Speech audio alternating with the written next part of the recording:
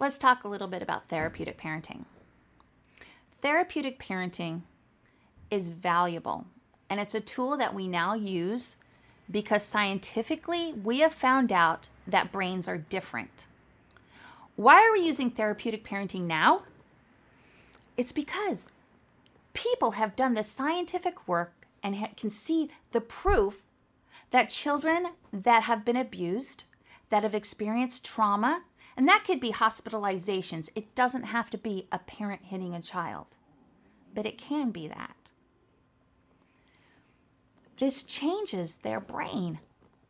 Their brains grow differently, and there are parts actually missing that are smaller. Their reactive brain is bigger, and their thinking brain doesn't connect as easily as somebody who's had a healthy childhood. So this is why therapeutic parenting works.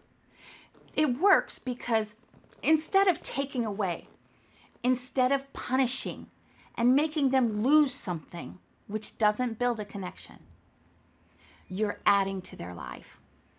So think about therapeutic parenting and why you would use it, because it is a really valid, amazing thing to do.